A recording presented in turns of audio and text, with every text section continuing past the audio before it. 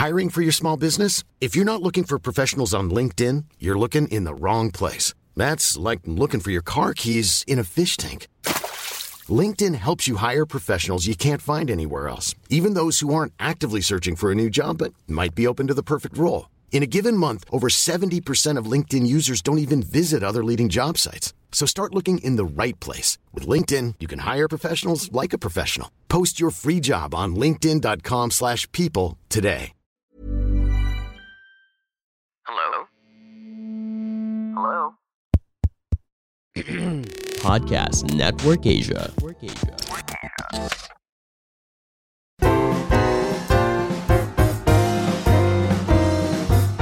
Kapag kino-compliment ka na matalino, na-awkward ako dun sobra. Pag sinasabi talino talino ng joke mo, pare. So, parang, puro joke lang yung pinag-usapan ko. Alam mo yan, parang, mga ganun. Akala ko re-react mo, parang, akala ba bobo ako? All this time? Alright everyone, welcome to Bago Matulog with Red Oliero, and tonight we have both creators of Carpioman. The other one's just running a little late, but we have first time niya ata mag-guest sa Bago Matulog Zone. I wanna give to you a director and creator of Carpioman. Let's give it up for Mick Vergara. Hi, thanks Red. Salamat Hello. sa pag-invite.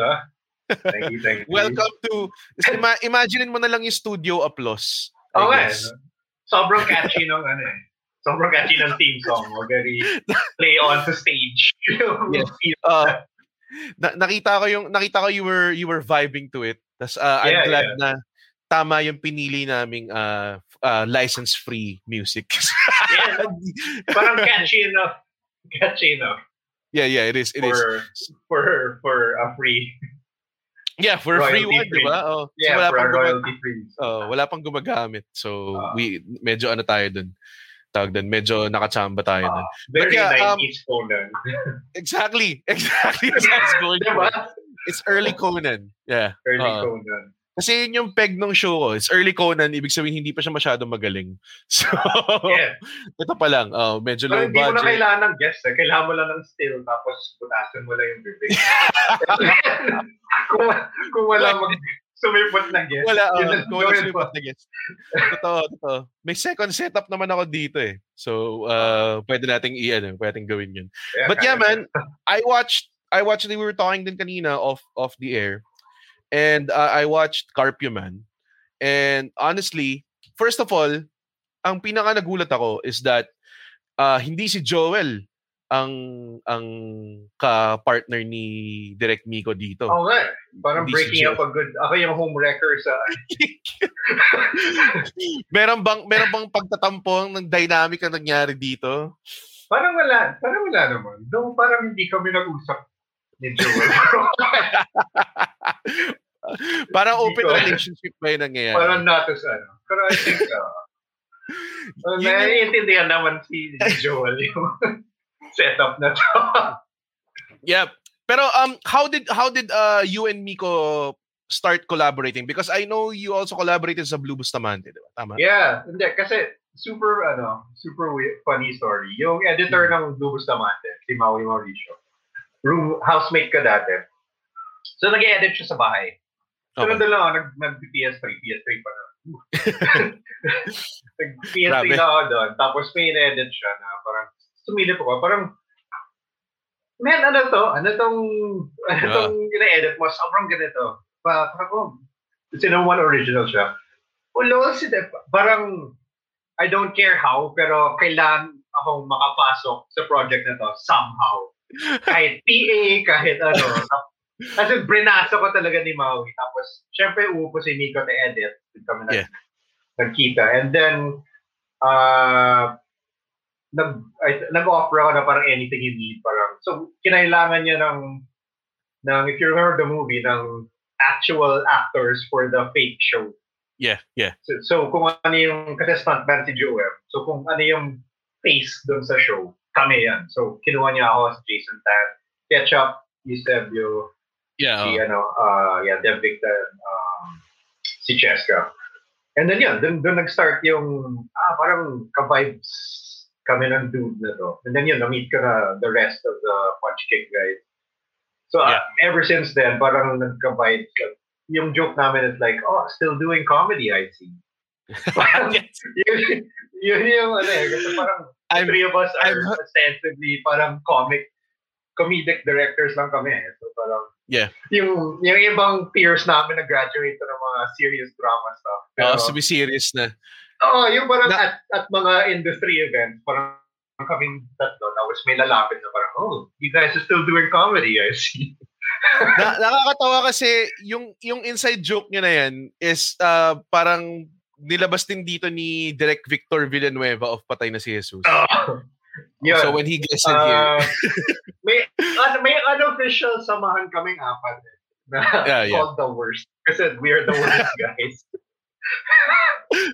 So yun yung parang motto namin. Still doing comedy guys.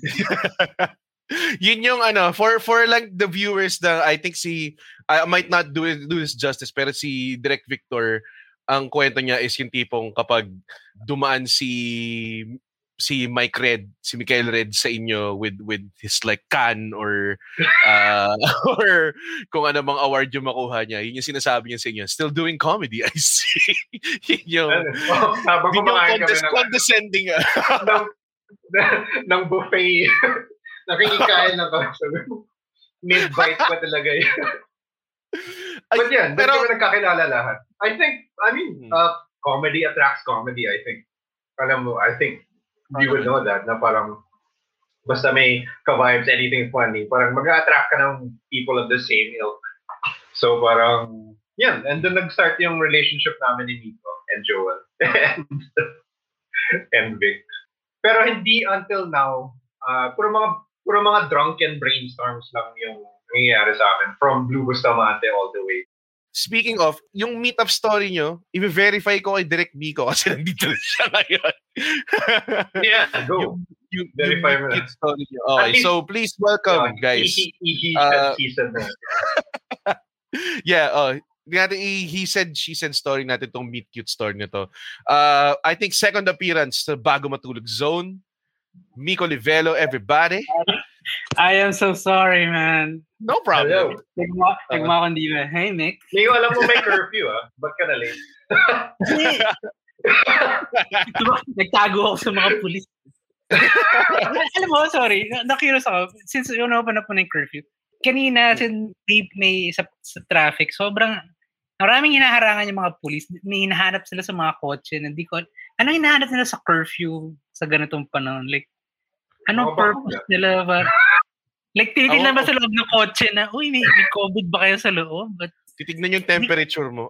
You're too hot for the night. Wala nga sila ng mga ganun. Like, parang pinapatigilan nila lahat. Sobrang di ko na nagigets tong curfew checkpoint-ish. Hindi, baka kasi walang night shift yung yung COVID. Yun yung sinasabi nila. Ewan ko Hindi ko alam. Hindi mo na ako expert. Natutulog yung pa. We're just doing comedies. Ano bang alam namin? Still doing comedy. Hindi ko alam namin. We just a bunch of clowns here. Ganun. Paying our bills. Like the funny stuff. Okay. Kasi tinanong ko si Direk Mick about how you guys met up. Tapos nakita daw niya yung housemate niya nag-edit ng Blue Bustamante. Oh, yeah.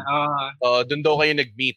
So meron bang, totoo ba? Ganun ba talaga yung meet cute nyo?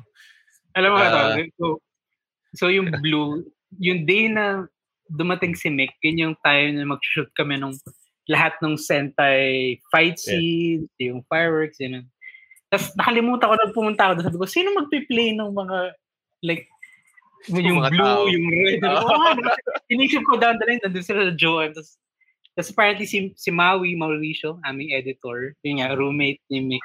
Sabi niya, hindi, may mga dadalhin ako dyan na friends na gustong mag-act. And yun nga, doon ko first na-meet si Mick. Yung nag-play ng Red was Jason Tan, is a film director. Also a director. Director din. Siya yung mas kilala ko kasi I guess nakita ko ibang work niya before. RA. Sa Furball siya nun . Sila RA. So parang, Jason. Tapos si Mick. Tapos ito si Ketchup Eusebio. Parang, teka, si Ketchup Eusebio mag-ex daw. So, mga di alam, si Ketchup nag-play ng Green doon sa... Nagulat din ako dun na parang, I just they got Ketchup to do this. Kasi that was not planned. Kasi kakatapos lang namin mag-shoot ng Mascot. Yeah, it was a short film by Chris Costello. Yeah. And myself. Tapos hinatak lang namin si Ketch, may gagawin ka today. Parang may super fun na gagawin kami. Punta ka naman sa isang quarry sa... Punta tayo sa isang buta sa lupa.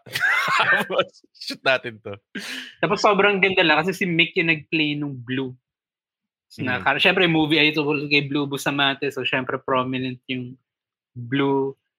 And then feeling ko nag-bond kami ng onte nung inedit na namin yung movie. Inedit namin sa apartment nila ni Maui. And doon ko nakita na parang like a super tokusatsu guy. Mas marami siyang alam about tokusatsu. Mas marami pa ako natutunan sa kanya. Ginulpi ako ni Mick sa kanto ng yung pala yun. Anyway, parang from there, he's a super tokusatsu guy and Kenkoy din siya. So parang nag-mix na lahat ng mga ideas namin. Tapos he made films na we also enjoyed. And from there on, parang like, yay, comedy friend, tokusatsu friend. Still doing comedy. Trying to buy video games. Yung tawag doon, nakakatawa kasi, yung work mo, Direk Migo, parang natawa ko na, nakakailang tribute works na to si, Direk ka. Parang, minsan, parang feeling ko dito sa local scene, parang, you're only allowed one. Nang nagawa mo na yung Blue Bustamante, parang, ito na yung one. Di na siguro magkakaulit. Tapos nagawa mo pa tong Carpio Man. Persistent din. Hindi! Magigets nila yan. Hindi!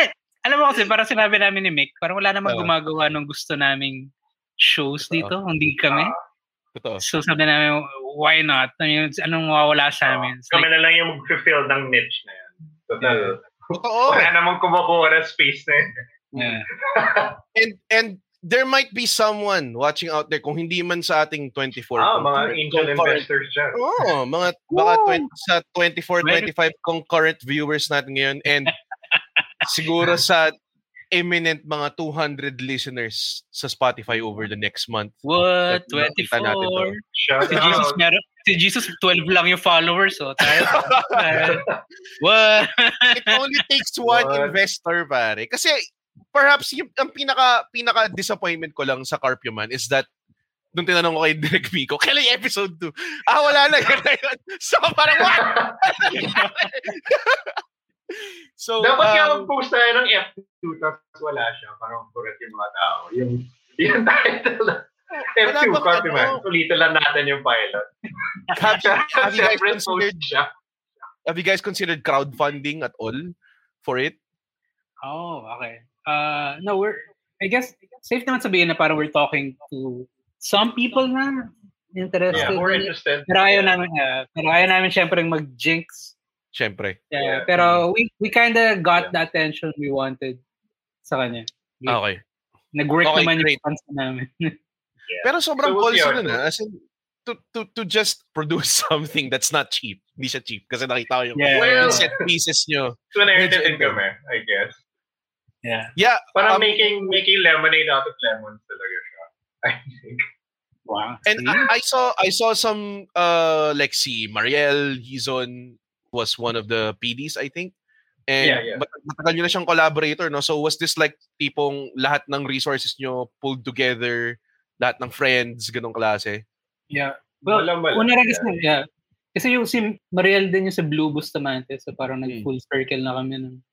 That's our first film together. Tapos ngayon na parang dami na namin nagawa na work. Parang I got her again para to do this. Kasi nga, siya yung kasama ko doing a stupid movie like Blue Bustamante. So, kasama ko na rin siya dito sa Carpio Man. And nag-gets naman niya yung mga gusto kong mangyari in terms of tokusatsu look. Nagawa niya yung set, diba? Super ganda. Yeah, man. Kung saan sila naglaban. So, parang happy kami ni Mika doon. Mas matagal kami nagpa-picture sa set kaysa doon sa actual shoot. Shooting. Buhay pa ba yun? As in, andun lang siya. Kasi for sure, gagamitin pa siya ulit. Diba? Sana! Hindi, alam ko natabi ni Marielo. Andun lang yun. I don't know. Or pagwa tayong bago, di ba? New budget. Money. Ayun. So, daming mountains. Yun. Ang nakakatawa is, meron ba kayong, kasi hindi naman kayo makakapunta sa film school dito tapos ituro sa inyo kung paano gumawa ng ganun, di ba? Di ba? Parang, yeah, school is a joke. How is... Education is a lie. It is. Coming from a com-sci graduate na naging komedyante. Pero, I think lahat naman tayo have useless degrees. So parang, guys, Huwag tayo mag lahat ng mga University of YouTube lang yan, guys. Libre pa. So, yun nga. So, how did you guys learn how to produce such a... Paano gumawa ng higante? I mean, is it just... or talagang matagal na ba siyang trick of film? I guess parang ingrained na sa amin ni Miko kung ano yung... Parang may certain feeling ka na parang kailangan ganito siya. But syempre, nag-aral pa rin kami ng... Like, we watched some of the newer stuff and yung mga old stuff din para to see parang kung paano i-angle yung ano. Pero yung vibe niya yung ano, I think something parang you had to be there type of thing na lumaki ka sa era na yun. Gets mo na yung may shorthand ka na eh. Tsaka sinadya namin na ganun yung look niya na parang mukhang lumang I guess Ultraman. For isa yun yung kinalakihan namin ni Mick eh. We're not aiming for like the newer type kasi we're trying to capture that afternoon vibe before na parang hindi high CG hindi high CG sinadya namin na yung effects na talaga medyo kasi honestly yung ginawa nyo parang mas mahirap pa siya diba? Kaysa just hire a guy to do CGI for you guys. Well ano naman kaya nga magaling siya sila. Shoutouts sa Playground Post. And also yung like kunwari, I think you got Den as a suit actor sa yes. Man. And I got to work with him when you had me over sa Tanods. And nga pala, wrestling Holy shit, yes. See? Sobrang di ko na alam ginagawa sa buhay. Grabe, sobrang busy. Cool is a lie. Baka hindi na comedy yan, Direk Nico. Umaalis ka na sa nyo, sa grupo nyo. Naalala ko lang yung episode na shoot namin. So, yun yung time na kasama si Mystica, di ba? And yun yung sobrang wild nung day na yun, di ba? I mean, alam mo yun. So parang medyo parang inaano ko na. Medyo isa yun sa mga first foray ko into like making na non-commercial na stuff. Tapos yung episode na yun na nandun si Mystica. Check it out. Season 2 Tanods sa mga nanonood. Episode 10. Episode 10. Ano siya, fight episode. Tapos nandun si Mystica. And then si Mystica, the whole time na nag-shoot, sinusundan siya ng camera crew. Tapos may sarili siyang tagapayong and everything. Tapos ako inisip ko, wow, ganito pala sa showbiz. Kasi nagpasok siya ng sarili niyang crew sa shoot ko. Kasi nakala ko para sa amin yung crew na yun, na parang, may nagbi-BTS namin. No, it's just for Mystica. Sa kanya lang. The whole time. So, basically, nagba-vlog na siya bago pa nauso yung vlog. Totoo. Tsaka ano siya, hindi siya yung tipong vlog na... si Mystica. Hindi siya yung tipong self-shoot pare. May crew siya sinusundan. May foresight. Future-proof. Intense siya. Panoorin ko nga ulit yung episode na yun, mamaya. Nakalimutan. Masaya episode. Pero yun nga yung sinasabi ko, kasi si Den, alam ko, super capable niya with fight. And then, you guys still chose to do yung sobrang bagal na fight scene pa rin and everything. Because yun nga, you are trying to pay homage to... I mean, you could easily just tell, Den, mag-dropkick ka tapos Hurricane Rana mo pagkatapos kasi kaya niyong gawin yun. Hindi, parang, ayun nga, yun din yung charm niya. Like, again, what Mick said, hindi naman namin tinatry maging super, like, modern Ultraman. We're trying to do a vibe. Retro, retro modern yung aesthetic namin. Sa Giant. So, did you have to slow down someone like Den na tipo, Den, bagalan mo lang. Parang gets niya rin niya eh. Parang swerte na kami na halos lahat sa crew, parang gets yung gusto namin gawin. From the music. Oo nga, yung music pa. Yeah. Who did See, you get for music? Erwin Romulo and Malik Lopez, the guys who scored OTJ, mga big time, talagang big time composers, mga serious filmmakers to. Pero it's like, hey, you wanna do this dumb thing? It's like, yeah. Hindi, parang kinakwento ko pa ni Nico, we were talking earlier off the air, parang he asked us when we stopped. So this was way before lockdown. Nag-edit na kami ni Nico before lockdown. And then we were still editing 2-3 weeks into lockdown, parang assuming that maybe mawawala siya in a couple of months, like the rest of the our foolish hopes last year.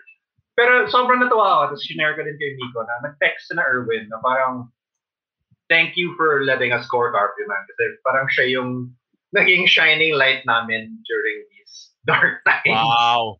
Talaga? Yung just scoring, parang going back and forth with the drafts. Parang at least they were doing something. Hindi pag-lockdown sarado. And I think also for progress, no? Yeah, for me, Nico, at least namatay. Mga first few weeks ng lockdown, nag-edit pa rin kami, nag-back and forth, nag-grading pa nga kami. Until, it got to a point na parang, mukhang tatagal. Then, tsaka feeling ko rin kasi dahil, nga, kami lang ni Mick yung gumagawa nito ngayon. We attracted people na parang, yes, let me do it. Parang pagkuwara when we ask someone to like, uy, pwede, help kami. Like, uy, parang gawa tayo Ultraman. Parang, yeah! Yes. Ito ginagawa namin. So parang, we kinda like opened something for everyone. Kami lang ata ni Mick kami ata ni Mick yung bobo lang na nag-pursue ng ganitong klaseng show while other people are doing the normal stuff. So I guess it kind of paid off kasi we kind of got attention parang uy may gumagawa pala ng ganito dito. Maybe it could be a start. Maybe we could ma-entice din yung other filmmakers na parang hey pwede pa palang gumawa ng ganito. May market. Tapos bigyan mo ng pera. And yun naman talaga yung end goal.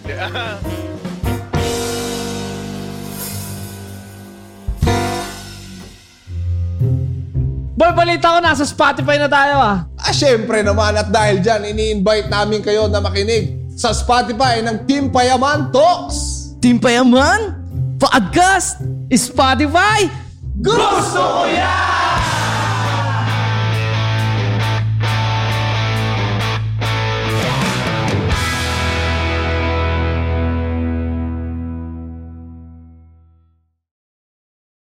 Paano siya nagsimula?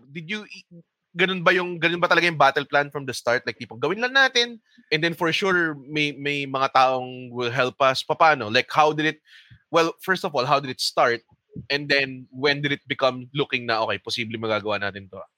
The birthday. Isang birthday siya. Okay, so, birthday ni Malay Javier. Shout out to Malay Javier, one of our great DOP friends.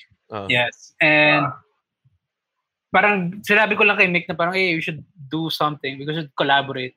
Kasi parang tagal na pinag-usapan about tokusatsu and doing something like that. And sabi ko parang gusto gumawa ng parang Ultraman. Kasi Ultraman. I just wanted to do something with miniatures. Yeah. And then Mick suggested na, how about we mix Bernardo Carpio lore? Lasing kami nito sorry, yun ulit ko. So lasing kami dalawa nito. Yeah.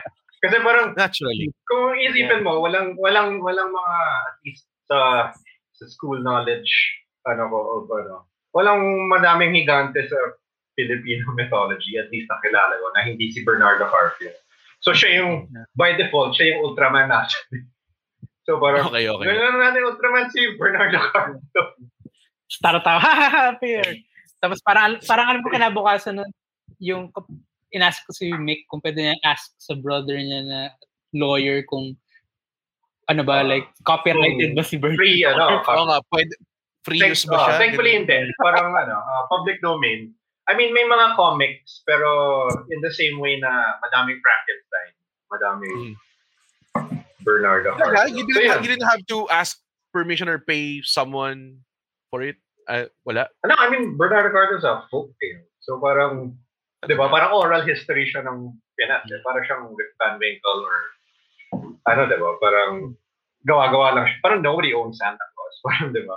Parang ganun. So, sa bagay. Parang ganun. So, that clear na kami sa IP. Tapos, sinabi ni Nico na may contest for something. So, parang we could pitch something and then we could get money to at least make a pilot. So, yun yung plan. Yun yung... and here we are now. And here we are now. Yung bago matulog with Direct Onyora, pare. I mean, It's a dream eh. Let's dream. Tapos bago matulog. Parang itong time slot talaga tina-target namin. If you're on at 11 p.m., you paid it. Yeah, 10 p.m. wasn't prime time enough eh. Kaya relate si Nico eh. Sa Giant eh. Inulong na sa 11. Ito na yung bagong walang tulugan show eh. Okay. Shout out Kuya Jerns. So, initially sa start, ganun kagad yung concept, gawin nating Ultraman si Bernardo Carpio, ganun? Or is it more of like, gawa na tayo ng tokusatsu? Okay. I mean, ganun. Parang naghalo na lahat. Parang, kasi Ultraman is tokusatsu eh. So, parang, paghalo na natin to, tapos gawin natin fun-time pilot show. May kumaga. So, here we are. And what's like a significant roadblock that you guys had to do? Like, nagkaroon ba ng time na, paano kaya tayo mag-shoot ng higante or paano kaya tayong gagawin to? Mga ganong klase. I think yung suit yung biggest roadblock. Yeah. Aminin naman namin ni Mick na parang we kinda kulang kami sa time to really kasi may deadline kasi yung contest na yun. So, I mean, before COVID hit, may deadline siya dapat. And may release plan pa siya and stuff. Pero COVID being COVID. Parang ang aim namin ni Mick is to really win that contest kasi we really want to get So yung contest is parang namili sila ng pilots sa Southeast Asia. So may makinuha sila sa Singapore, ganyan. And supposedly kami yung first Filipino na sasali doon sa contest. Sila Victor, pati rin pala sila Victor Villanueva kasali doon sa contest. Kaya lang when COVID dalawang comedy film. Kaya lang yung nangyaring COVID, may nangyari doon sa contest, hanggang hindi na siya natuloy. Tapos na-shoot na namin yung palabas. So parang nakalimbo yung Carpyman for a year. What? Tulad natin, di ba? As in, in-edit namin siya, tapos biglang nawala yung contest, nagsimula na yung lockdown, and di namin alam kung anong gagawin namin dun sa pilot. Like, na-depress kami ng onti ni Mick nun. Hindi onti, na-depress talaga kami ni Mick. Kasi parang we shot something na gusto namin, tapos di namin alam kung saan siya ilalabas. And I guess, regarding sa like problems, yun talaga yung pinakamalaki, I guess. Yung parang hindi namin alam how to get it out. Kung nakita mo naman. So na-edit siya, nabuo siya. Wala lang siyang platform, tama ba? Yeah. Una we kind of stuck. May kulang ng konti. Okay. We asked the editors muna to stop lalo na yung graphics kasi we really didn't know where this was going na. Parang since the contest was canceled. Alam mo nung parang work unpaid. Ayaw namin din ipatrabaho sila na walang... Pumasok si Chris Cantada. Yun. One of our dear friends. Yeah. Parang, we kind of pitched the idea lang naman na parang, hey, you wanna join this? Can we just show this project sa set? Yeah. Kasi, and you wanna host the trailer for us? Parang yun lang eh. Kasi parang ikaw yung Tokugay dito sa Philippines. Oh. I would akala ko parang yun yung natural choice.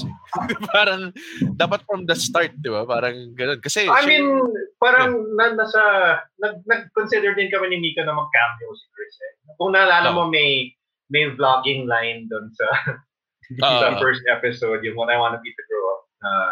Baka i-wrangle namin si Chris para yun, matie up with this channel somehow. This is way early. Tapos ngayon, parang nag-come on board na siya as a full producer. Yeah, he produced it. And kumbaga, siya yung pinakahuling helping hand to get you across the finish line, no? Siya yung nag-layup. Kumbaga, I don't know how sports work, but I think yun yung... Hinaliw namin, tapos tinouchdown yun. Tama ba? Tinouchdown, tama. Sobrang... Tapos home run na siya. Alam mo naman, dito sa Bago Matulog, we're known for our sports metaphors, pare. Yun talaga yung mga nag-aano dito. Inaliup, tas tinatch. Alam mo, nakakatawa nun. Alam mo naman kung ano eh. Alam mo naman kung ano eh. Pero guys, comedy people tayo. Kailangan Pinali na yan. Alam mo yan. Okay. Baka lang magalit yung mga nagko-comment. Babasahin ko lang yung... comment ba? Wait, saan nakikita? Oh, man. Meron. Sa Live FB. nga pala ito, no? Shit. Live ko. Actually, sabi ko nga i-share ko dapat sa inyo. Nakalimutan ko kasi may ginagawa ko kanina. Sorry. Pero yes, it's on facebook.com/comedy by Red. You can check it out yung ano. But yeah, ito I think may magandang comment dito. Ayan, nag-comment. Congrats, Miko, from Joseph Longboy. Uy, stop Fade Longboy. Long time. Direct Mick, congrats from Harold Avenue from Pili. Kung totoong pangalan niya yan. Yan and you guys just immortalized Gerald Napoles as Bernardo Capio. And now he is part of the roster of Pinoy superheroes. Sana. Medyo tama naman. Oo. Sobrang salamat sa inyo. Thank you. Our resident simp, si Seth Garcia. Such handsome guests, Red. Stop you. Stop it. Stop it, you. So handsome. This is just the angle of our webcam. Shoot down. Magaling lang sila mag-ilaw kasi mga director sila. Sep, yun lang yun. Oily naman yung face. Meron siya tinanong kanina nakakatawa eh. Ayan who does your hair? Bakit? Maganda eh. Maganda daw eh. Gusto niya eh. Pang Conan O'Brien niya yung gusto kong mangyari. Okay, isang comedian namin, si Andren, text sa Carpiman Dudes, sobrang wildlands niya. He's trying to make a term work, man. Pabayaan mo na siya, ignore him. Tapos ito pa, sobrang dangerous siya. Sapit niya siya. What does that mean? Para pagkasabi na para kailangan kong pumustura ng ganito. Salamat, Andren. Okay. Pero yun nga, meron bang big plans? Let's say i-fantasy book natin to. Kahit sabihin natin you're struggling to get a second. Dangerous plans? Madami kami dangerous plans. So Wildlands? Sabi ni Joseph Loy, sana eventually magkaroon ng Pinoy Tokusatsu crossover /universe direct. Now that you mentioned it, Longboy. Kahit may blue na eh. May blue, Bustamante, and then now Bernardo Carpio as Carpio man. Red Oliero? From what? There's the connection. After ng show na to, may after credit scene na may mapupulot akong medallion. The power. May maitim na lalaking mag-hire sa'yo dyan sa well. We're starting with the Doing podcast, I see. You want to be part of a bigger universe. Podcast. Ay, nako. Pero meron ba? Fantasy booking? Siyempre po siya, I mean, yung imagination nyo, nakagawa nga ng something eh. So for sure, in-explore nyo na yun sa utak. Yeah, parang may dangerous and exciting plans kami. Wildlands ba yan? Wildlands. Alam mo, gagawin yung bagong project na. Project Wildlands. No, pero like what Nick said, meron kami bigger plans for these guys, including Blue Bustamante. So, ayaw lang namin siyang i-jinx this early kasi wala pa naman nangyayari talaga sa Carpe man. So, baka mamaya magkwenta ko nito. Yeah! Tapos bukas, ayaw nga pala namin yung project nyo, guys. Damn it! Damn you, Red Olero. Nag-six ako sa Bago Matulog. But yeah. But yeah, so... How many episodes do you have planned? Kunwari, somebody green light kayo. Is it gonna be a sort of tipong... What do you say?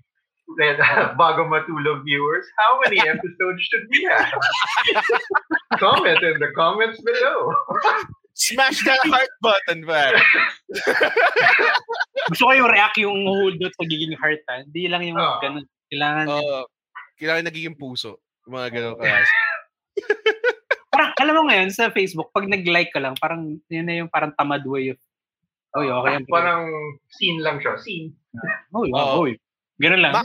Mas nakaka-insulto nga. Pero yung, di ba? Dapat either care or care or higher. Okay yung care, actually. Kahit iyak. Kasi para at least may na-feel kang emotion.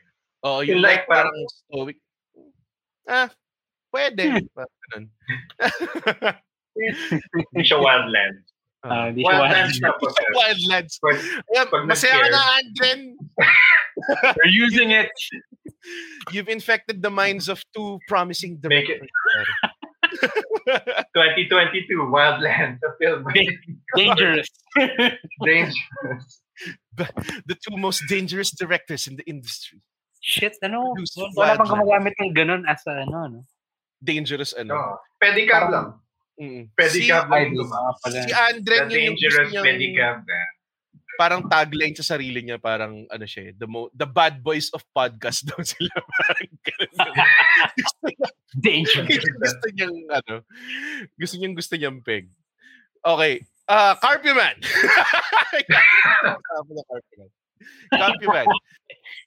Carpyman. How did y'all cast si Gerald Napoles? Gerald, tama na muna sa movie stardom mo and your Rock of Ages events. Dito ka muna sa amin. Ganun ba? Paano siya napapayag? Ano ba? Hindi. Alam ko parang in-open up talaga namin sa akin. Parang, okay, si Gerald kasi nung time na yun, kakasign lang with Viva. So we know na his career is like really going up. Parang gano'n. So nag-joke lang kami ni Nick na parang shit, parang di natin makuha si Gerald for this na kasi usually, friend naman talaga si Gerald. Pero like, syempre, kung talks of contracts and projects, we have to go with Viva.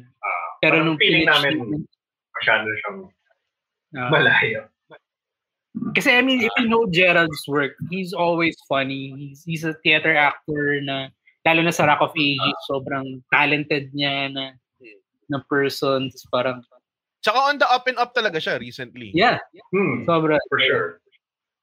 Tapos nung kinausap namin siya about this, siya mismo yung kumausap sa mga handlers niya sa Viva kasi he really wants the project. At the same time, again nga, parang wala nang gumagawa ng ganito dito and I think this is an opportunity for him na shit, gagawa siya ng Ultraman. Gusto ko maging parte nun. Parang may ganun lang siya na vibe and from there, nakuha namin siya. Okay naman yung acting. Okay lang, diba? Sakto lang. Not bad. Sakto lang. Very workmanlike. He captures that every man's soul, pare. Yung, Yeah, and then you got... I guess yun din yung design namin for the character. Yung very blue collar na everyman yung... Kasi yung thing namin ni Miko, lahat ng mga Ultraman hosts or yung mga taong nagiging Ultraman, mga science officers, mga elite, special, pero walang some random dude na ayaw niya wanna do stuff. Ang galing. And then, where was this shot? Kasi mukhang rural location siya.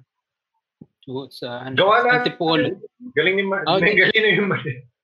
Si CG lahat yun, pati yung aso tumatay. CG pala yun. CG yun.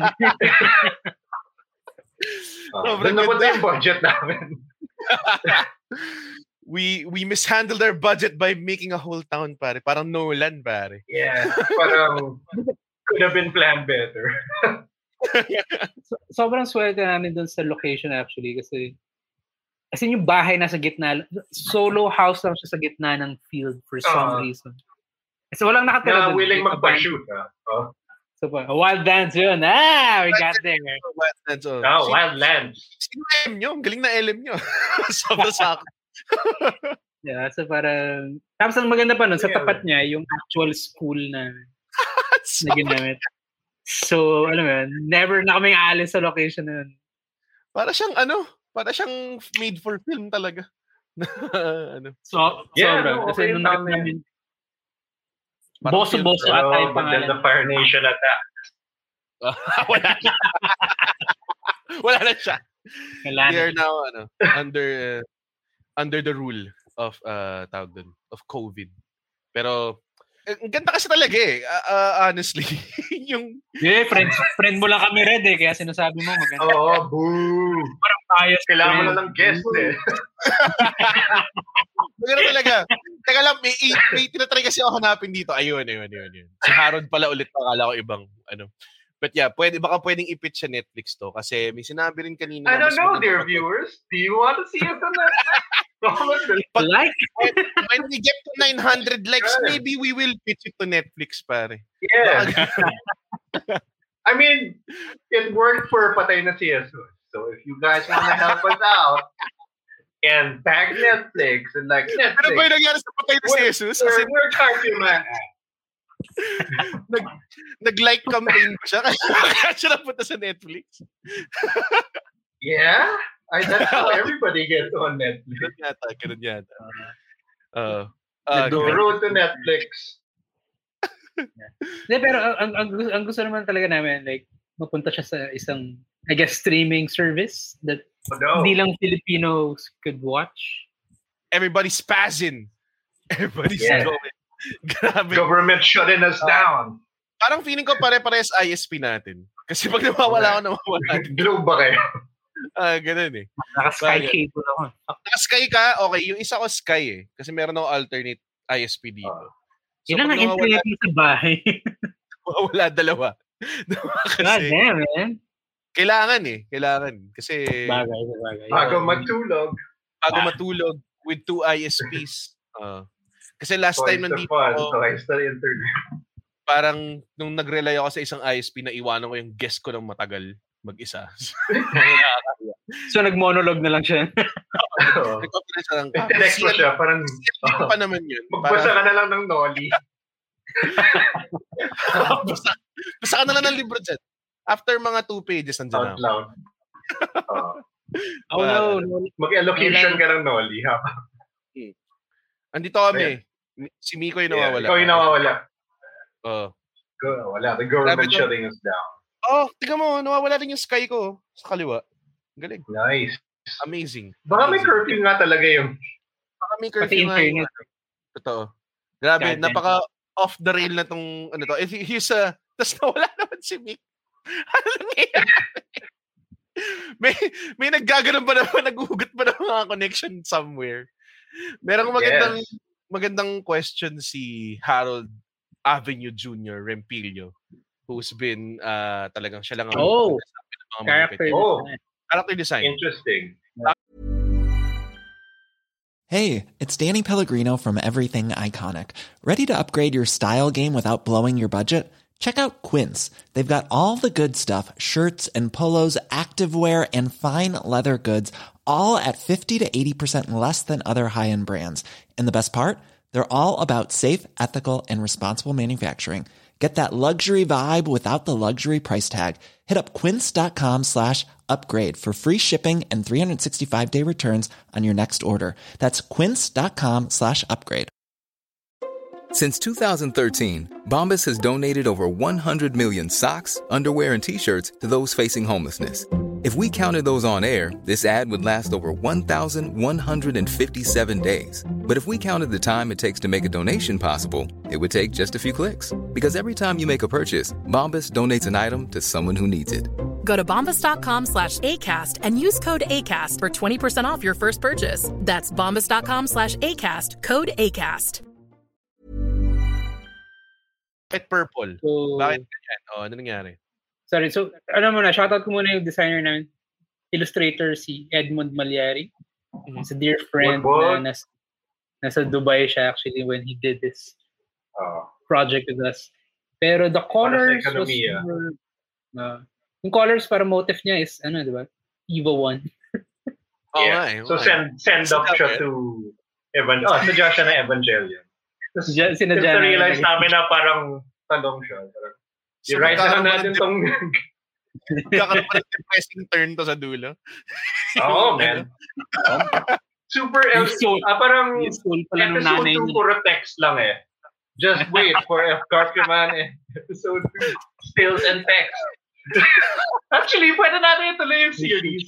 Pero ganun yung Pictures na lang eh. Sumapalakpak na sila sa ending.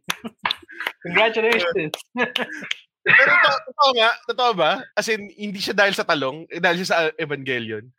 Gusto namin talagang Tsaka I think, marketing din thing siya. Parang if you wanna go to the nitty-gritty of the kasi parang sobrang nagpapop yung purple and green.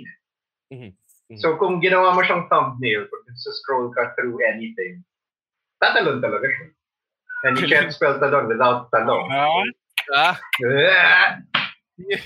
Kasi nga tall siya at long. Yun lang naman yung point ng Doc na comedy writers. Yeah. Mura lang kami. It takes us to the Ayan, Harold, join us in the wildlands.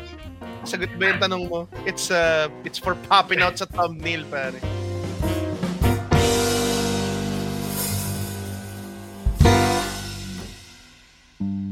Psst, kailan ka last nag-joyride?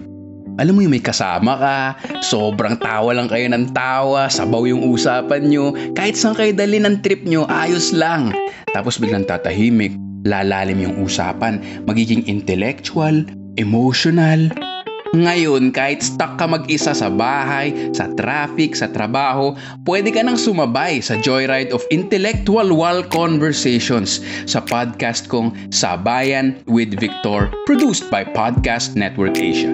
Sabay na sa Sabayan with Victor.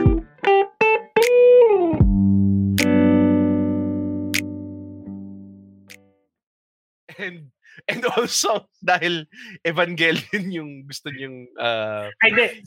May dadadag pala ako sa character design. Kasi may original concept kami na mas maangas yung itsura niya. Mm-hmm. And then yung supposedly contest na sasarian namin, nag-comment sila na parang, why not make it more friendlier? And ganyan. Kaya nakangiti na yung mask ko, yung head. So, kasi... Sobrang sarcastic eh. Sige, pangitiin mo. Para ma-approve, diba? I mean, may deadline. So, parang, diba? Parang, sige, gawin natin. So, wait. So, speaking of that, meron din pa kayong piniplease na mga ganong klase. I mean, contest siya. They're not gonna give you money unless you get through certain approvals, diba? Parang, hindi lang ba, here's some money, make something, diba? Parang, pero hindi naman siya intensely nakaka-choke ng creative freedom. Hindi naman ganun. Hindi naman. Parang, feeling ko charming enough naman kami ni Miko na, sige na. Benta. Sige mo lang naman ng Sige na. Okay na tong design na to. Diba? Malambing naman kami ni Mick. So, feeling namin nakalusot kami naman. Yun yung, yun din napansin ko rin pala, is that, sinabi ko rin to before, ewan ko matandaan mo sa previous episode natin, Direct Miko, with Joel, which is, by the way, ang weird, iba yung partner mo ngayon in crime. Okay. Nag-usap na kayo about this? Pinaalam ko muna kay Joel to na, uy men, gagawa lang ako kasama si Mick. Very open. Kaya mag-home record. Nagtampo siya. Nagtampo siya, ginawa niya yung ilis. Ito mga kay Red na, gano'n namin hindi nag-usap ni Joel. Message ko nga, Joel, you up. You up. You up. Yung pa rin ako pinapansin, mga ganun. Tipong type. Okay, ano yung sasabi ko? Ayun, parati kang gumagamit ng bata. Ewan ko kung that came out wrong. Pero, totoo sa lahat ng mga stuff niya, parang feeling ko, Direct Miko, best use of children. Talaga. I mean, kasi sa Ultimate Warrior, sa Blue Bustamante, di ba? Grabe, parating may bata na prominent di ba? Bakit, so ba't may bata ngayon? Feeling ko, hindi ko rin naman masyadong sinasabi. Sila audience, kasi gusto ko rin naman kasi gumawa ng shows na like, pwedeng panoorin ng kids and adults. Kasi kung napapansin mo naman, parang wala namang gumagawa na ng ganong shows. Like, lahat ng shows natin na lumabas, past few years parang like pang-award winning. Extremes talaga Kung comedy, sobrang crass, di ba? Sobrang crass, di ba? Kung action, PG-13 above, di ba? Yeah. So parang strike yung balance na yun. Sa kataon din, syempre si Mick did his Patintero movie na kids din yung ano. So, feeling ko, hindi namin sinasadya ni Mick, pero parang gusto rin namin kasi gumagawa ng movies that entertains, yung kung paano kami na-entertain ng bata rin kami. Like, ikaw, like you, di ba? Meron mga pinapanood ko shows before na parang wala nang gumagawa ulit ngayon, panahon na to. So, with Cartman, parang nagkaroon siya ng chance ulit na, paano kung gawin natin to na like how we watch it back then. Yeah. So, and parang paying it forward lang kami ni Miko. I mean, like, Patintero was parang trip ko mag-slam dunk dati diba? Tsaka ngayon, high Q, diba? Parang gawa na ako something like that for the children. Diba? For the children. Did it work though? Like sa premiere ba ng Patintero, nakakita ka ng mga bata nanonood? Ganun? I guess. Sure, let's say yeah. I mean, the cast, I think, really liked it, and they liked working on the movie. So okay ako dun. And yeah, the friends I have na may anak na, parang they say they all love it. So parang okay na yun sa akin. And I think parang it draws from yung fandom nyo of the genre kasi pambata naman talagang ang tokusatsu, di ba? Tsaka isip bata kami. Isip bata naman talaga kami. Wala kami ilan pala yung short answer. Isip bata. Kidults director. Yeah. Dangerous. Diba? School is a lie. Fuck school, man. Joke lang, sorry. Kids. Wala naman nakikinig ng kids na ngayon. Wala. Bago matulog eh. Malay natin. The world has changed, guys. Kuyat na yung mga bata ngayon. Diba? Pero, kids. Tokusatsu fandom, how did everything start, you guys? Yung Ultraman ng bata. Kanya-kanyang Shider. Sige, let's start with you, Mick. Yeah, no, it's really yung block na yan from 1 p.m. to 5 p.m. Channel 2, diba? Start ka ng Ana Luna tsaka Agila, tapos 3 o'clock prayer. Tapos pagkatapos nun, yung mga cartoons and Ultraman, halo-halo na yan until 5. Bago mag-news, diba? Yeah. Yan, that block, yan doon nag-start yung, and then, hindi lang Channel 2, Sundays, diba? IBC 13, yung mga Sunday, yung bago ka papasok sa school, may one last episode of Masked Rider, or one last episode of Dragon Ball, or one last episode of, and then, yeah. And then, mornings naman sa Sunday, diba? 4 to 5. Naalala mo yan, RPN 9? So, parang ganun, doon nag-start yung, kasi yun lang yung Sunday morning. Hindi naman siya conscious choice na hahanapin ko yung show na to. Kasi pero medyo yun yung kung ano yung lumabas eh, di ba? Like before, parang wala tayong choice eh. Parang kung ano yung nasa TV, yun yung papanoorin na. For the longest time, for the longest generation natin, kung ano yung nasa TV, yun na yan. Wala kang choice at all. Di ba? So yeah, then I guess doon nag-start. Since exposed tayo lahat to the same thing, I guess mas attracted ako dun sa the shows like that. Pero did it ever grow into a hobby when you became? Kasi a lot of people shook it off, moved on to other things. Parang nagka-resurgence siya for me like after college. But I got back into it. Yeah. Sakto din kasi nag-resurgence din yung genre as a whole mid-aughts. So Doon nag-rekindle and then serious parang scholarly study na of like in the same way people get into wrestling parang at the same yung backtrack and then tinatrace mo ito yung napanood ko nung bata ako like shit fucked up pala niya no mas parang yung totoo eh minsan talaga parang oh my god this was children was watching this mga ganun ikaw Miko. Feeling ko naman same kami ni Mick regard to yung the block, the shows being shown there. Pero in regards to Carpeman, feeling ko kasi it's easily para ibuka siya influence of Ultraman. Pero for me, para mas na-influence ako sa show na Magma Man. Hindi ko alam kung napanood niyo siya. Okay, mas malaki yung ulo niya sa Mindanao. Yes. So, kaya memorable siya sa akin nun. Kasi sa ABS pinapalabas yun. The last episode na pinanood namin siya, kasama ko yung brother ko, was natalo siya ng kalaban, tapos tinapon siya sa volcano. Yun yung end. So, kami ng brother ko nun, parang, shit, kailangan natin malaman kung anong nangyari. For some reason, tinap na yung Magma Man. Hindi namin nalaman kung ano yung... Never again. At that episode din na tinapos? As in, the goal, parang feeling pa namin kami yung mali. Na parang, tama ba yung schedule na... Anyway, dahil doon, parang kami ng brother ko yung nag-come up ng ending kung paano kung ano yung nangyari. I think, anyway, so parang naging memorable sa akin yung mga time na yun na we enjoyed those kinds of TV shows.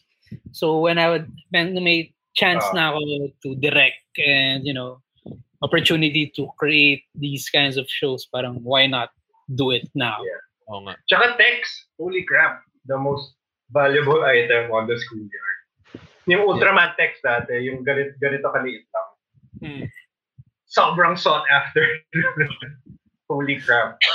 Yung ba yung grill? Parang grill ng text yun dati. Yung third yun, grill pa. Diba? Pinapa-Beckett pa. Beckett? May Beckett pa ng text? Diba?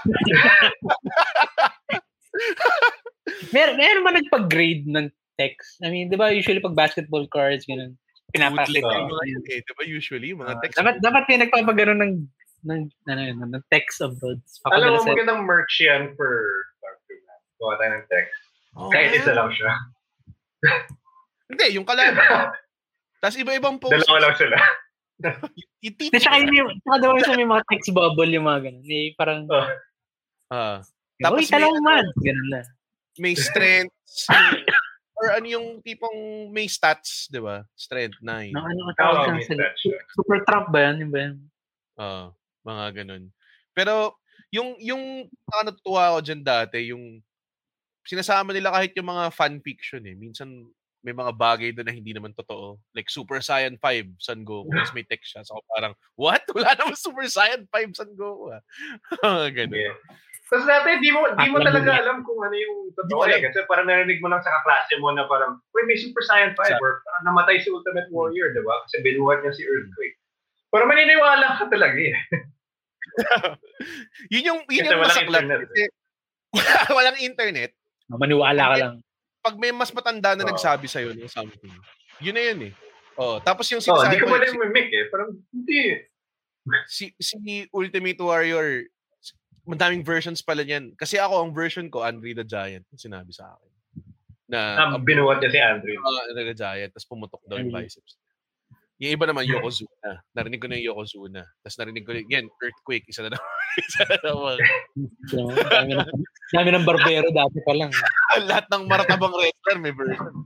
Mamaya-maya si Mark Henry na yan, or si Big Show, kahit di naman sila nag-abot. Ganun klase.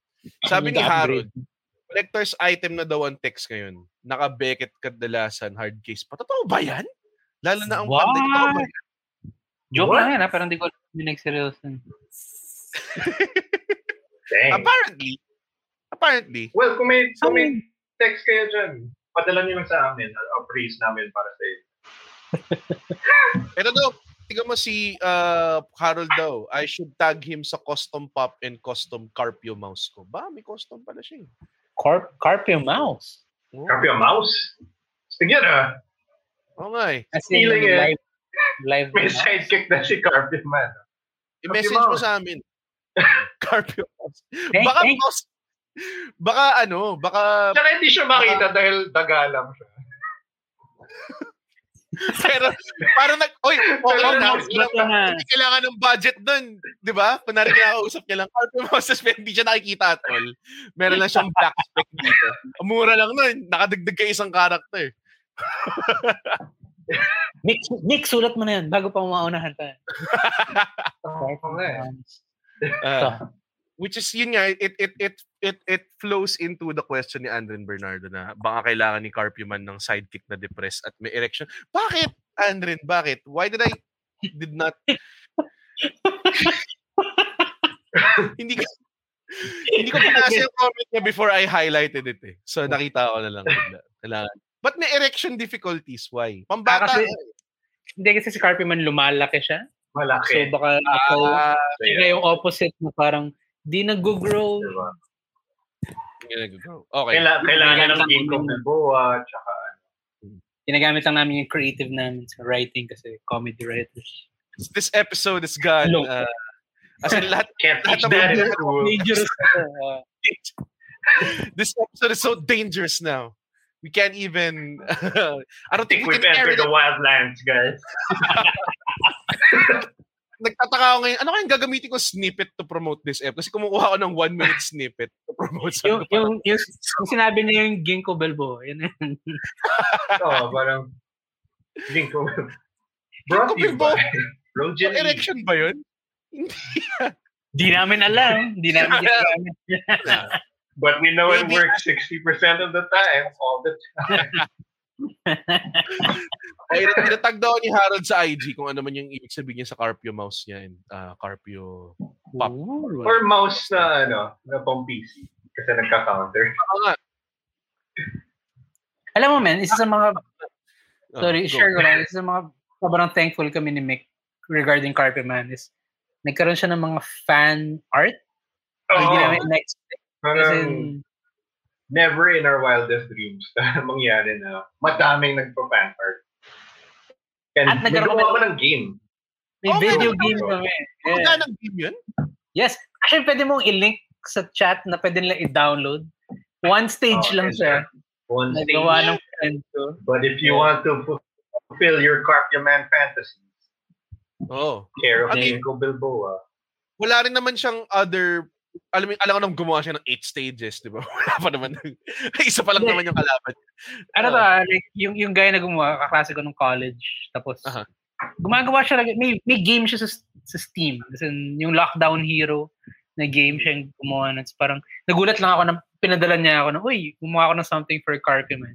Siyempre ako thinking na, ano to, like an art or something. Tapos, nagtaka ako, bakit naka-WinZip tong file? Ano to? Tapos bilang nagulat ako, oh my God, it's a game. I mean, sobrang simple lang niya. Para lang siyang beta of a game. But still. Yeah. Inano nga ako, Mick,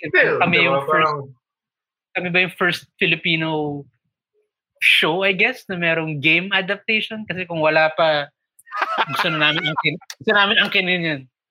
We the first fuckers. Parang meron. Feeling ko nagkaroon na yung Super Ingo. Feeling ko si Wapakman meron. Parang ganun. That's Super Ingo. Some terrible mobile game. Parang ganun, Super Ingo. Mga ganun lang siya. Mga ganun. Or yung mga concealer, yung... Pero captures the spirit of the show, I don't think so. Hindi. So first... School is a lie. First show na may game adaptation that captures the spirit of the show. Yes. Yung kasya yun sa quotation. Yun na yan. Lagyan mo na. Lagyan mo ng Ginkgo biloba. ng dangerous. Dangerous. Danger. Fighting in the dangerous wildland. Carpio Man. Hindi ko alam kung ito yung in-expect na discourse. Feeling ko iniisip ng mga tao parang ang usapan inspiration. Mga ganong klase. Fuck that. Fuck school. Kami lang nag-i-inspire sa sarili namin. Pero sinabi niyo meron na kayong bites on like para gumawa ng second episode or bigyan mo lang ako ng likeliness on how it happens because this tease. Hindi naman i-jinx eh. Wet my tongue a little bit. Wala talaga. It'll happen when it happens. Sige. And it's always like when someone's curious like ano to? Anong balak niya? Parati may gano'n like kung may nagko-contact siya. So, yun naman talaga yung gusto namin mangyari na people start asking what it is and how to join this stupid project we did. Yeah, pero gusto ko lang sabihin sa inyo direct, may nag-donate sa akin ng stars dito sa episode na to. So, nice. I-donate ko siya sa Carpio Man. It's Sorry, may question ako, Red. Sorry. Anong nagagawa ng stars? Nakikita ko siya sa... Pwede mo siya i-convert to money. pera siya. So literally, binibigyan ng pera. So cryptocurrency siya. So we are destroying the planet right now by sending each other stars. Parang ganun. May sarili na niya yung Facebook. Para siyang cheat sa kantin. Alam mo yun, kung may mga kantin na may sariling currency. Yung may cheat. Parang cheat siya. Parang cheat. Parang ganun siya. Facebook money. Yes, Facebook cheat. Zuckbuck. Yes. Mag-ano ka sa hospital eh. Pinutuloy ka tuloy ng Facebook. Pinutuloy siya ng Facebook. Narinig siya eh. No? Pagkasabi niya ng Zuck, man, pinutol siya ng oh no. God. They're listening. They mahal namin na Facebook. We love Facebook. Facebook. Masaya ng Facebook. Grabe. The people here, the best. Yes. The people meron pa kayo haters? May haters kayo? Kasi naman. Yeah. Na-discover ko, minsan pinipili ko yung jokes ko na i-upload na, ito safe to. Eraserheads joke safe to. No Alimitangere joke safe. Tapos yung pa yung binabash yung pinaka talagang pinili kong kala ko safe. So, nagkaka-haters. Nick, tinatanong niya kung may haters tayo. Yes, we do. Ano sinasabi nila? No, pero okay, here's the thing. Like, kahit naman anong gawin mo when you post it online, someone would really, kahit naman anong gawin mo gagandahan, may masasabi pa rin siya. And lalo na with Carpe Man, kasi alam namin, tokusatsu fans are super passionate about it. Yeah. Alam namin may mga iba na, di yan yung... yeah. Which is okay with us. Gets namin eh. Kasi nga, they love the genre and okay sa amin kasi at least meron na silang tinitira na Pinoy. Parang they care enough to give a shit. At least meron na. Parang, diba? Yan yung diba? They care enough about the product to give a shit for it. So parang win na yan. So, kahit naman sabihin na, ganito yun, ba't ganito yung graphics? Or may nabasa actually Mick na parang, yung costume, may dad bod, whatever. You can't really please anyone, pero at least they could watch something na gawa. Ito naman yung point ng art, diba? Parang discourse. So am I just catching you at a time na mukhang positive yung outlook nyo? Pero may mga time ba na tipo, sakaling ko tong batang to. Sino ito nag-comment na to? Hindi naman.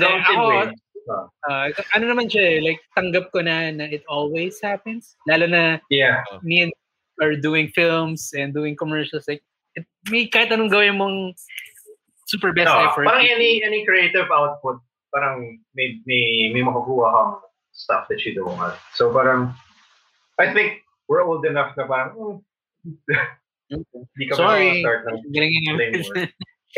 Still doing comedy. Sorry. Gawa kayo. Joke lang. Gusto ko sabihin, gusto ko gamitin yung line na yun. Kaya lang, na-realize ko, sobrang arrogant mo.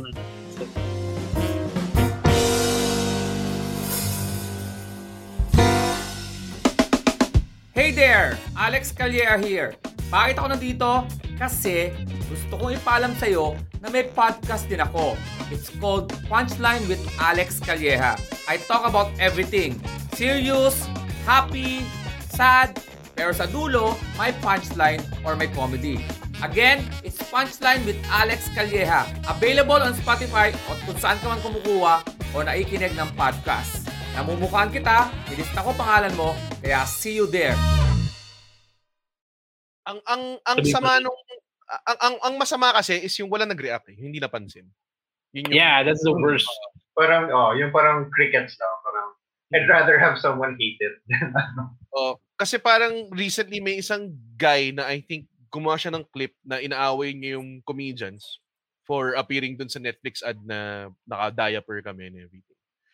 Tapos nung pinanood ko siya, matagal na siya naka-upload. Tapos nakita ko sobrang konti na ng views. Ako para naman, grabe naman, wala naman may pake sa amin. Parang gano'n yung feeling ko. Wala, this guy tried to use us to parang, puta, uso to. I'll promote myself by hating them. Kasi hindi siya gumana at all. So ako parang, parang gano'n. May gano'n. Siyempre kapag pinanood mo, may inis ka. Pero, ang sad fact dun is... Ito na lang, ito yung wildlands of the internet. Totoo Bago matulog. Ayan, sa Philippines lang daw at siniseryoso ang joke. Mag-joke ka sa BTS lalo, dadami lalo haters mo rin. Oo nga. alam mo yung mga haters naman, honestly, magko-comment lang sila, tas yun na yun eh. They go on with their day. Hindi naman siya didikit sa'yo eh. Para sinigawan niya lang sa'yo sa kalye. Alam mo yung katumbas ng dumaan yung kotse nila, tapos nakatayo ka, tapos sinigawan lang, oy, pangit! Dumaan siya. Ganun yun. Yun na yun. Parang ganun lang yun. Though may times na talagang sarap pumatol. Diba? Tapos makipag-debate. Hindi, tanga ka eh. Mga ganun. Most of the time. I guess. Pero at least yun din yung nagda-drive sa'yo sometimes to do better. Diba? Parang may ganun siya na mind na babasahan ko yun. Sobrang ganda ng spite as motivation. Spite talaga yun. Totoo, kasi kaya nga pag nag-break kayo ng ex ng girlfriend mo, namomotivate kang workout, spite motivation yun eh. What? Yeah. For sure. Mismo. I mean, you know, we all know it kasi we're all gym buffs, di ba? Sobrang. Yeah. Pero ba mag-flex daw marunong? Diba? Look at these dangerous wildlands. This is dangerous guns, pare. Okay. Ayan, si Cory Gueco. She put it quite well. At least they cared. Yes. Yeah. Kahit umiinit yung ulo nila. Bakit? Yeah.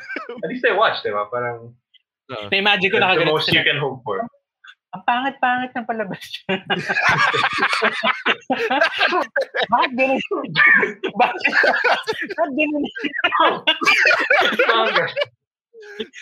Nakataas pa yung paa sa likod.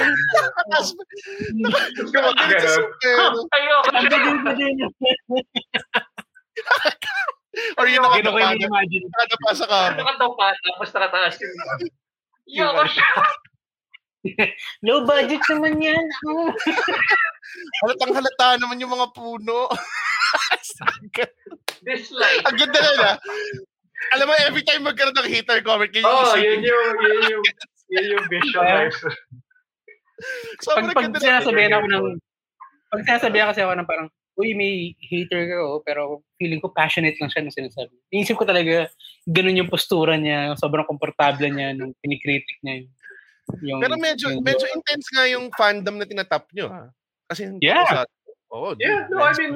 we're part of that fandom. So parang gets na namin yung pero di naman namin i-compromise yung gusto namin gawin for that, diba? Parang may loyalty ka sa fandom, pero diba, i-temper mo rin yun. So, kung may investors na kayo, kasi binato ko na yung name ko in the hat, sabi ko kay Direk Migo. Ewan ko kung alam mo. Pero sinabi ko sa kanya, uy, baka kailangan nyo ng actor or extra man lang. Game ako dyan. Game ako sa kung ano bang subs. Oh, yeah. For sure. Tapos naisip ko yun, sabi ko, dapat hindi extra yung sinadjust mo. Inisip ko, baka may kanino yung gustong palakihin. Diba? Something, diba? Or a guy na may podcast bago matulog. Yes! Oh, yeah. What a great role! Diba? I mean, naisip ko lang yung kanina. As in, being a creative person. Galing talaga. That's why they pay the big bucks. Oh, pare. The ideas just flow out of you, pare. Kaya walang pera sa comedy. Wala naman talaga pera sa comedy. Pero yun nga yung maganda eh, di ba? Kasi pag may ginawa kang something na maganda, a lot of people want to be involved in. Nalala ko nung nilabas namin yung Solid OK, marami ring mga tao, game. Si Gerald din, nagsabi siya na, Yeah. Oo. Kahit ikaw, direct me ko nalala ko, parang, baka gusto nyo ng collaborate game din yan, di ba? Yeah. Kasi for the longest time, naghanap ako ng other people who do comedy. Yeah, sketch shows, parang unheard of yun, di ba? Parang huli natin, parang 6 o'clock news, di ba? Sobrang tagal. Parang wala nangyari comedy since 6 o'clock until Solid. Okay. Yan, parang pati Cool Pals ata, may show na rin, di ba? May show na rin, di ba? Sketch show.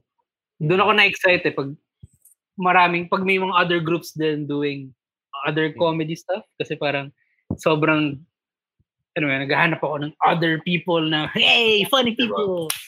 Maratap in every... Para magkita-kita tayo like, I'm still doing comedy. Hello! Yes!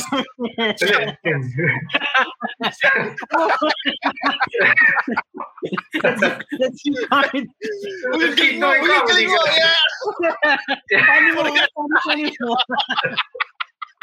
Walang kwento eh. Walang narating. Magpurihan lang tayo, guys. Oh, ganda na. Tayo lang nakakatawa dito. yun yung tinry kong is-skew din minsan. Kasi minsan may isang time na parang sunod-sunod na puro comedy yung episodes ko dito sa Bago Matulog. Tapos parang inisip ng mga tataka na judge-akulan lang itong mga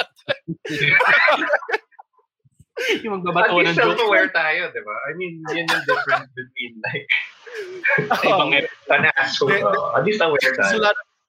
A lot of self-awareness involved sa comedy. I think kaya nga ata nag-comedy yung mga nagko-comedy kasi super malaki yung self-awareness and issues nila.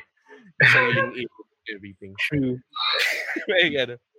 Nakalimutan ko pala yung parting question ko. Yun yung comedy, guys.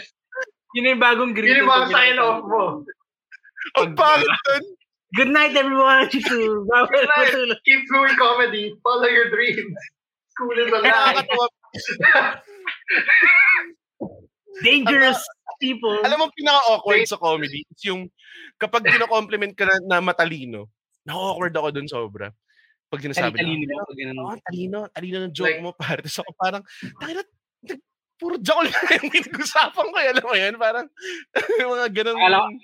Akala ko react mo, parang, akala ba bobo ako?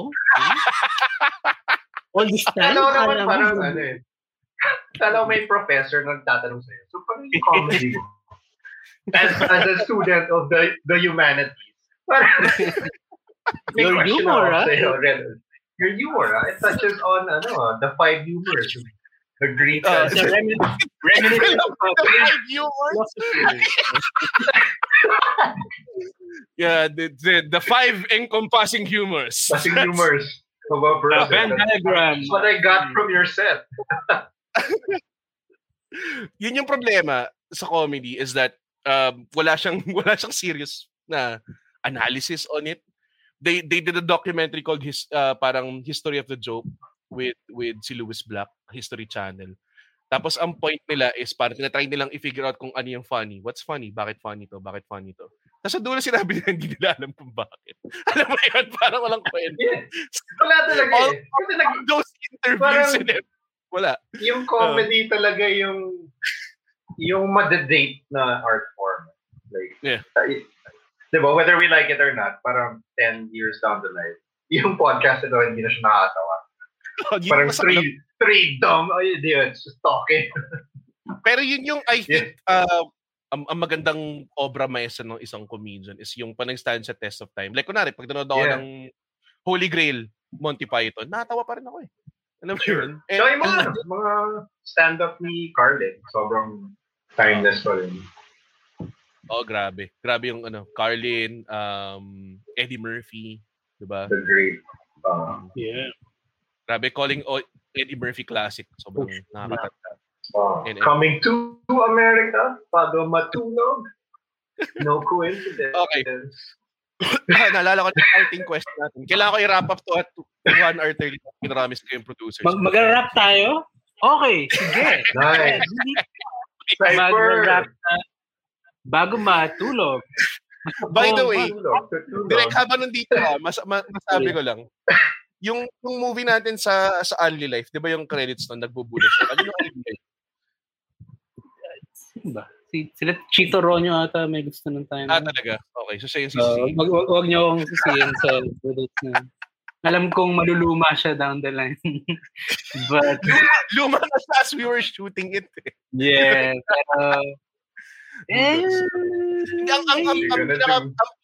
Ang pinakamasakit sa akin nun is every time may makapanood sa akin, parati ako naratag sa video, galing mo sumayaw. Cellphone camera lang on the screen. Hey. Diba? Comedy is timeless. It gets it wrong. Yun na yung Wildlands mo.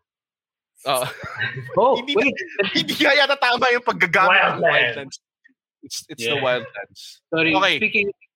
Speaking of Netflix, kanina ko lang pala nalaman yung first mainstream film ko papalabas sa April 19. What? Talaga? Nice. Yeah, yung I Love You to Death. I Love You to Death. Si Rai tsaka si Encho. And happy lang ako doon kasi ang dami ko nasingit doon na bobo jokes na alam ko hindi gusto nila mother na joke. Pero Mother Lily. Pero nalusot ko. So, I-guess ko kayo ni Direk Joel minsan about the art of pagsingit ng bobo jokes sa harapan ng mga Monteverde. Kasi minsan parang, nanonood ako minsan parang, tangin na nalusot yun, no? Na-obvious no, kung ano yung joke namin. Oo. Pero April 19, hindi ko lang kung kailan papalabas ito. I Love You to Death. Enchong D. Pare. Yun yung Kiray. Wildlands. It's Wildlands. Certified Wildlands. Wildlands on April 19. Ito yung parting question ko. Unlimited budget. Anong gagawin nyo with it? Bibili ng bahay. Boom! Hindi ka nun. Kailangan mo mapanood. Kailangan sa show. Ganda ng priorities mo, Derek. Bahay. Business. That stage in life na siniko. Sagot. Alam ko, malakas kayo mga laundromat. Unlimited budget, gagawa akong 7 laundromat. Wow. Car wash. Tok-tok. Meron pa ba kayong fandoms na gusto? Kasi alam ko, video game, din kayo. No, Diba? sabi ko kay Mick. Ayun, buuin yung plano namin ni Miko. Pag only budget, parang lahat ng stupid plans namin, shoot namin yun. With enough to retire on. Nice. Parang, if pwede kami mag-retire na ni Mick doing all these shows na we like, dahil na Tokusatsu, parang okay namin. Mick. You know, hanep. Yeah. That's the dream. That's the dream. Yeah. The Regal Train Director. Fade out to the Wildlands. Wildlands. Yung L dapat ni, ano ba? Naka ano? Wildlands. Shit, nalito. I can't believe we're doing this. Okay. Si Andre tuwan-tuwa na yan for sure. You're making someone's day right now, all the way. This comedian from Pangasinan. Binabayaran kami for this, pero para sa'yo, libre lang. Mandaluyong! May shoutout kami ni Mick. Dati kami taga Mandaluyong. So, meron kaming call sign na pag nasa isang party kami, isigaw si Mick na, Mando! Luyong! Gaganon na kami. Yeah. Kasi gano'n kami kabobo. May timing. Ben-Hur pa rin. Ben-Hur Avalos. Hindi na ba? Siya pa rin, di ba? Hindi ko alam yung mga mayor. Hindi. Sobrang wala akong pakialam sa Mandaluyong. Comedy lang kasi, pare. Comedy lang kasi. Doon na tayo sa nakakatawa. So, thank you so much. I guess. Always a treat to have comedy directors here. Na si Direk, ilan yung final na nanonood nun? Ako, 13, 15, mga ganun. Woo! Nagpas pa rin tayo sa followers ni Jesus. Marami pa rin. In your face. As in, barely above Jesus lang tayo. Take that, Jesus. Take that, apostles, the 12 of you. Every time i-guess ko si kunwari comedy directors, medyo nag-off the rail siya ng konti. Lalo na nung naalala mo yung huli at episode, si Miko at si Joel. Wala rin pinuntahan yun.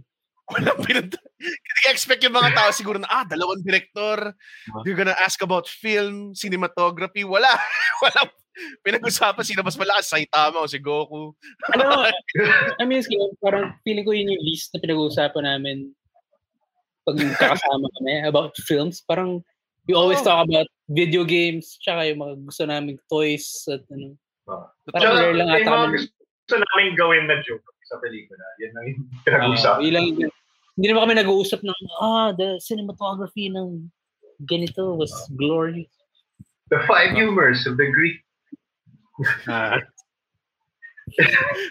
We're not that kind of filmmakers, I guess. Not that kind of filmmakers. Sabihin na.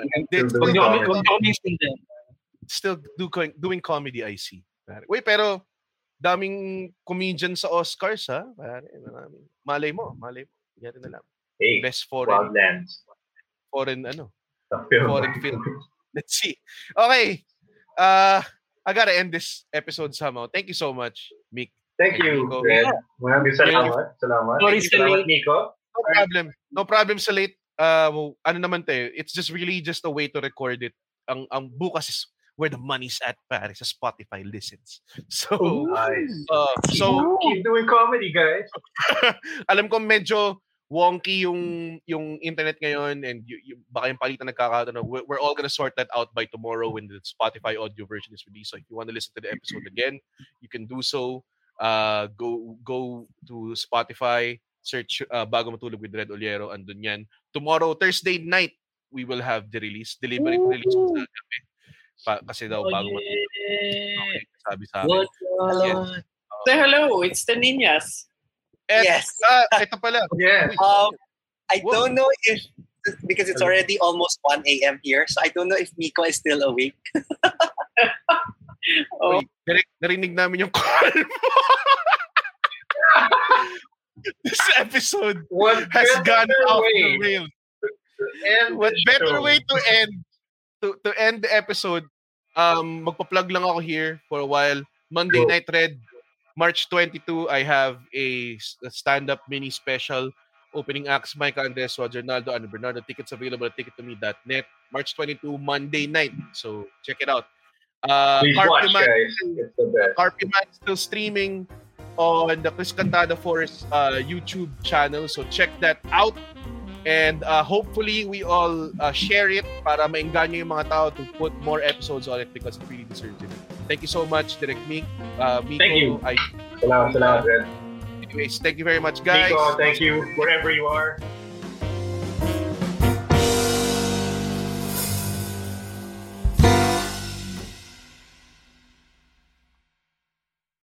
The views and opinions expressed by the podcast creators, hosts, and guests do not necessarily reflect the official policy and position of Podcast Network Asia. Any content provided by the people on the podcast are of their own opinion and are not intended to malign any religion, ethnic group, club, organization, company, individual, or anyone or anything.